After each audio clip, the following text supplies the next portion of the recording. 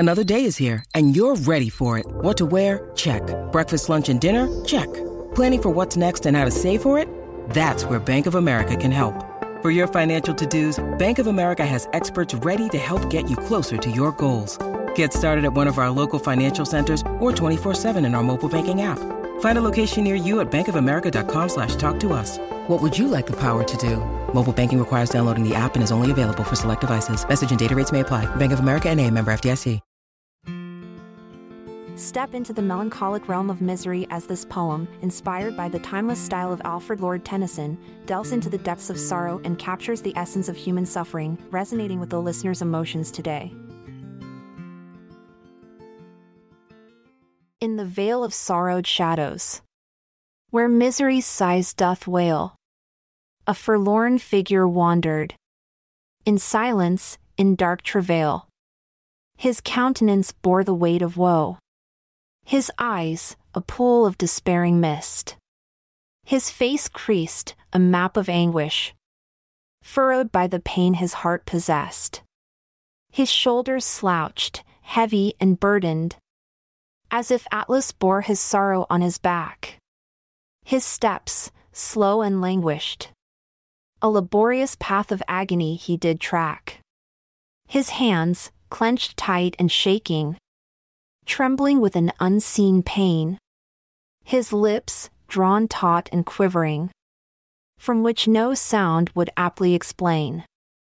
Betwixt the heavens' teardrops falling, and the earth's burdened bosom still, this figure roamed in desolation, seeking solace but finding nil. With every sigh, with every gesture, his misery spun its heavy thread, ensnared within its stifling grasp.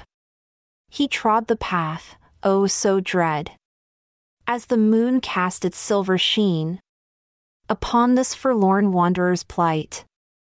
A crescendo of emotions swelled in the circle of sorrow's dreary night, and as his body convulsed with anguish, his heart cried out a mournful strain, a symphony of sorrow and desolation, in Tennyson's poetic domain.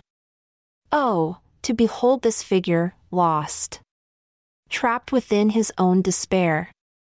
A tragic tale of human suffering, a portrait of misery so unfair. Yet midst the darkness, a flicker, a spark of hope, fragile and faint. In the depths of his anguished eyes, a glimmer of light sought to paint. For in this tale of wretchedness lay the threads of redemption's start, as misery's cold and calloused grip slowly loosened upon his heart. But still we watch, entranced, by this tale of sorrow's descent, wrapped in Tennysonian hues, in this world of misery's lament. And as our hearts beat in rhythm with misery's tortured plight, we glimpse the pain, the depth of anguish his body conveys, day and night. For what is misery but an echo of the trials we all endure, a reminder of our shared struggles in this life so fraught, so unsure. So let us bear witness, dear friends, to this tale of misery's reign, to the protagonist lost in shadows, whose solace he now seeks to regain.